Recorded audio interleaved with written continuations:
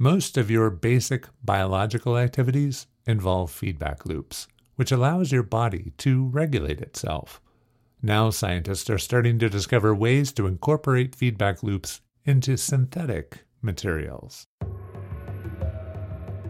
So all of a sudden you have this really dynamic process where the light is going in, it's changing the material, and is in turn changed by the material. And a new light-sensitive soft material may one day lead to new computing applications that are done without any electrical circuits at all. But if you think about new discoveries, you yet don't quite know the applications that they might be used for in the future. With new discoveries, it's not appropriate to think about old applications. On this episode of the American Scientist Podcast, soft materials that can guide laser light, I'm Robert Frederick.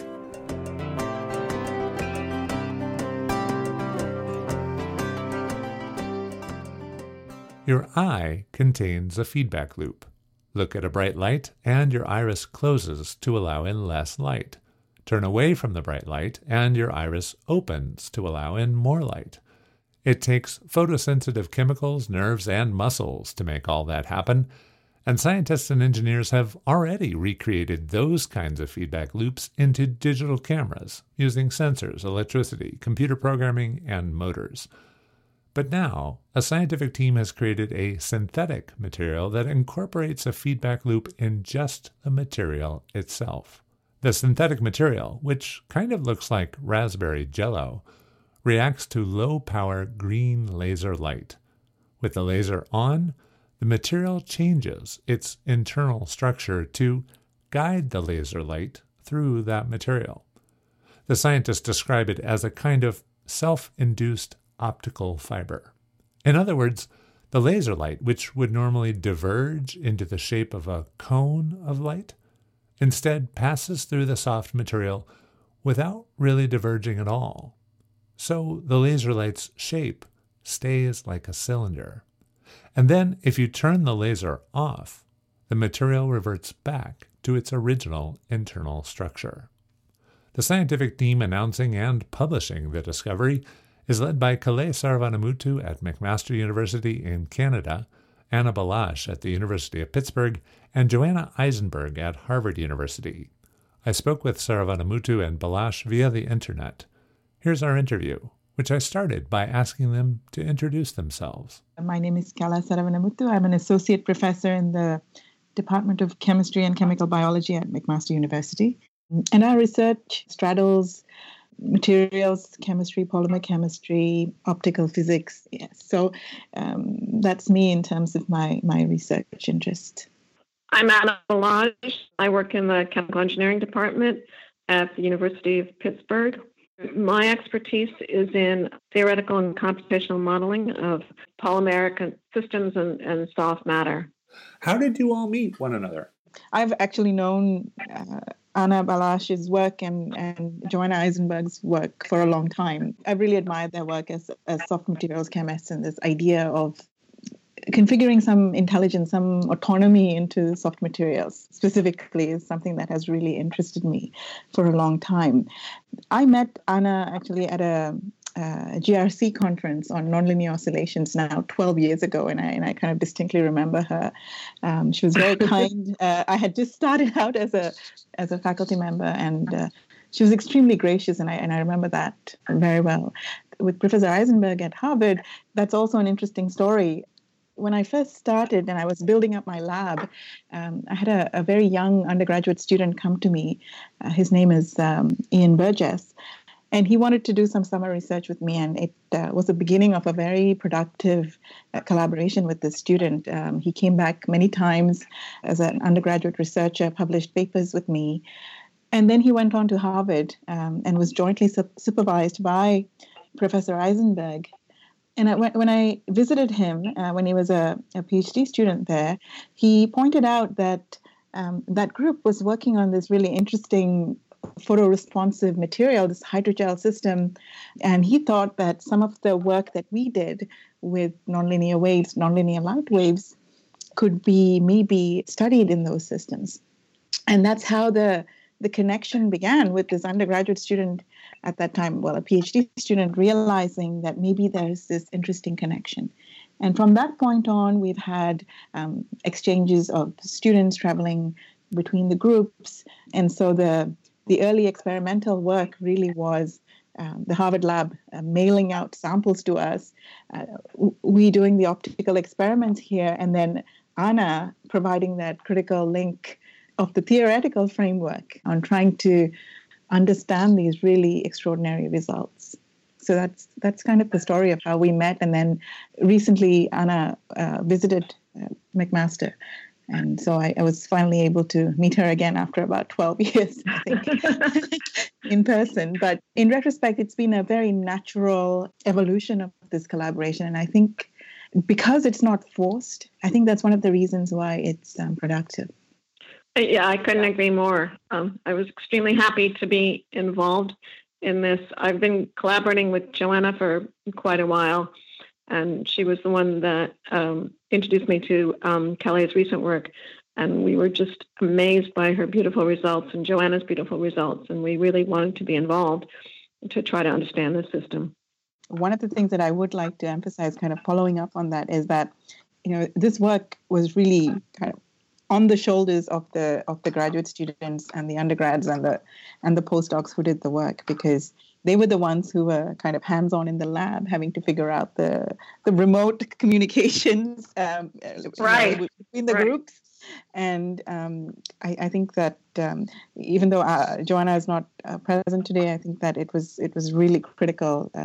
Amos Meeks, Ankita Shastri in the Harvard group, Victor Yashin and Anna's, and in my group, Fariha Mahmood, Derek Moram, Andy Tran, people who really did the work over the years and trying to get it to this point. I understand this is building on earlier work, and I really like that story about how it's been students in some sense and mailing packages. I'm just imagining hydrogels going through the mail. Was there an end goal in mind, or what prompted this latest research? Let me just answer that, because I'm going to say some really nice things about Kelly. So Kelly and I have this common interest of trying to design materials that compute. So trying to use the inherent properties of materials to do simple computational tasks. And she's recently devised this method. It's still very, very, very early days. So we're just saying that we're starting to move along that path. But she's devised this very elegant method where we can use hydrogels and polymerization in hydrogels to think about how we can use the inherent properties of materials to do simple computational tasks. So again, I want to emphasize this is very early days, but without these kinds of studies, it's not possible to make progress along those lines. Yeah, I do understand this is proof of concept. Let's take then those concepts. But I'm just going to read the title of your paper. Optochemical mechanical transduction in photoresponsive gels elicits switchable self-trapped beams with remote interactions. Let's start with the concept of optochemical mechanical transduction. I'll start and I'll let Kelly answer. Sure. Beautiful example in your iris. When there's lots of light that hits your eyeball, then your iris and pupil adjust to accommodate that light. So that's the optical part. Some of that involves chemical interactions in your eyes. So that's the chemical part. And then a lot of it involves refocusing your muscles to change the pupils in the iris. So that's the mechanical part. So there's a beautiful example of optochemical mechanical in a biological and a human system. Okay, photoresponsive gels. So these types of photoresponsive gels have been around for a very long time, and there's, especially with the spiropyran system that we studied, these have been studied for a very long time, but typically they have been studied in the context of kind of static responses. What happens to the material when there is incident light and kind of at under steady state conditions, right? This is a system, it's sensitive to light, and that sensitivity originates from some chromophores, molecules that respond in some way to visible light. And it's very much like the eye, because at the back of the retina, we actually have an isomerization process that forms the kind of the crux of the visual cycle. So what happens in our system is the incident light triggers this chemical transformation, this isomerization of some photochromic molecules, which in turn impacts the matrix, the hydrogel itself, which undergoes what we think is a mechanical transformation. It undergoes, to put it simply, a contraction. So then there is this beautiful feedback loop that's established where, the incident light initiates the photochemical reaction, which in turn changes the mechanical properties of the matrix. And that in turn, again, influences the propagation of light. So there is this kind of nice reciprocity, this nice interaction with the environment, so with the stimulus, which in this case is light. I want to jump over the word switchable because I think people will get that as we discuss the next concept in here, self-trapped beams. And I loved in your paper that you used the idea of a self-induced optical fiber. So if you wouldn't mind, one of the two of you explaining what a self-trapped beam is. First of all, I want to make it clear that these types of self-trapped beams have been studied for many decades. So ever since the laser came out, people, especially physicists and optical engineers, have carried out very elegant studies of what happens to light under conditions where the material is photoresponsive. So essentially, what happens when you launch a light beam into a material that changes in the presence of light? What is different about our system is that it kind of falls into the interest in my group, for example, of moving away from kind of traditional materials that the physicists and the optical engineers have used, so nonlinear optical crystals or photorefractive materials, to softer materials, just soft polymer photochemical systems. And so what we find happens is that these photochemical systems, including the system that we use for this particular study, produce changes in the refractive index in the presence of light. So when you launch a light beam into this photoresponsive gel, okay, this jello as we'll call it, the light beam goes in and it doesn't stay the same. It doesn't simply refract, for example. It elicits changes within that material. So it goes into the material, it triggers this chemical reaction, it triggers a mechanical change in the hydrogel. And so it now encounters a change in the refractive index. And light communicates with the medium primarily through that refractive index. So all of a sudden you have this really dynamic process where the light is going in, it's changing the material, and is in turn changed by the material. Those refractive index changes are now going to prevent the light from broadening as it normally would. So any light beam over a particular distance will diverge. It will become broader. It will lose its intensity. But in a system like this, that tendency to diverge and broaden is strongly suppressed. And what results is a channel of high refractive index all along the path of the beam, which stops it from escaping. So it's essentially inducing a channel for itself and becoming entrapped within that channel. And so that channel is essentially an optical waveguide, we call it, which is very similar to an optical fiber. And so that's what happens.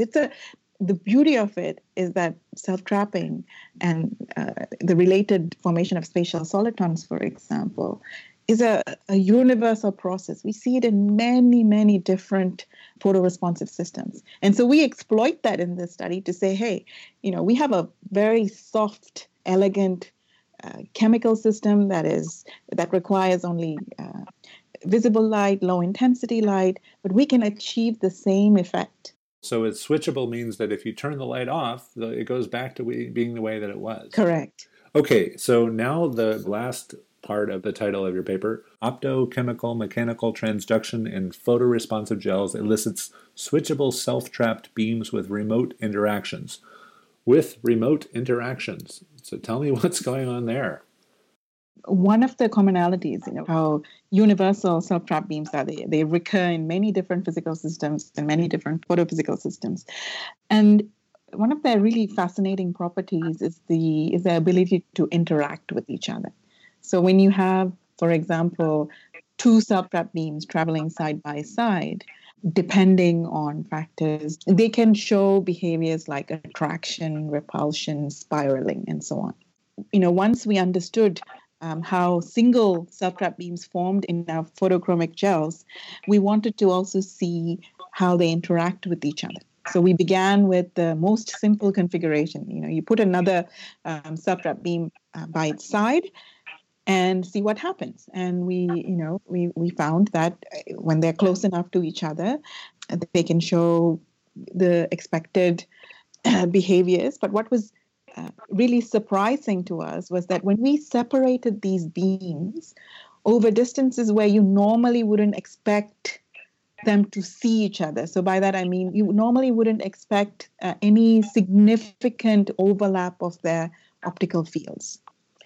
They were still interacting with each other. So for example, when we had two beams simultaneously self-trapping, they seemed to kind of inhibit each other. So they wouldn't allow each other to self-trap to the same extent, to become focused to the same extent. So they seemed to be, what was surprising about this was that they seemed to be communicating with each other, even though they were separated over distances where they should not be seeing each other. And that's when we realized, and that's when the theoretical simulations became so important, we began to realize that the hydrogel matrix itself, the polymer matrix itself, was playing a very significant role in those interactions. So even though the beams would not be expected to see or interact with each other under usual conditions, the matrix itself was serving as some kind of conduit, some kind of medium that allowed these beams to communicate remotely. So that's what the remote interactions piece is about. So this effort to essentially guide light or compute with light, I wonder if you could tell me a little bit about the potential applications. And I don't want a timeline or when this could happen. I know there are early days, but just what would this be useful for? Kelly, I'll let you answer that one. Okay. Thank you, Anna. I think I'll also begin by saying, as Anna did early on, by emphasizing that these are very, very early days. And it's important to also distinguish this work from kind of the very well-established work on optical computing, where there is a focus on trying to mimic or to compete with, in some ways, with digital computing. That's not the idea here. Our idea is coming back to this idea of reciprocal responsiveness to a stimulus, the idea that you can have kind of a reciprocity, just like we, with our eyes, with our senses, the way in which we modulate our responses to stimuli. It's this idea of having systems that have that kind of built-in autonomy. The other side of it is that because we understand and because we know about the interactions of self-trap beams. And people have suggested this many years ago. Alan Schneider suggested this, maybe, I can't remember, maybe 20 or 30 years ago, this concept of light guiding light, the idea of using self-trap beams and spatial solitons and their interactions to perform computational operations. So in an earlier work, in a recent work, we showed that you could use these types of interactions in soft photopolymer systems to do addition and subtraction with binary strings. And that was exciting. But the problem in that, not the problem, but one of the limitations of that recent study, which came from our group, was that the system that we were using was not switchable. So we were using, a polymerization system that essentially was permanent. It was not reversible. So once we did a single calculation, we essentially have to throw away the computer, if you see what I mean. So what is really exciting about this system is precisely its switchability. It promises, we've shown that, yes, this system has this feedback loop. It does support self-trap beams. They do show interactions, and not only that, they are able to interact over very long distances. So now this means it opens up really exciting ways to think about that computational aspect, but not computational in the traditional way, But let's see what we can do in terms of introducing new types of computational functions. Now, can we do binary arithmetic and subtraction as we did with the photopolymer? But now we have a system that we can do multiple calculations in. We don't have to throw away our computer each time, right? So those are the types of ideas that we're developing. Anna, would you like to add to that? Yeah, sure. That was great.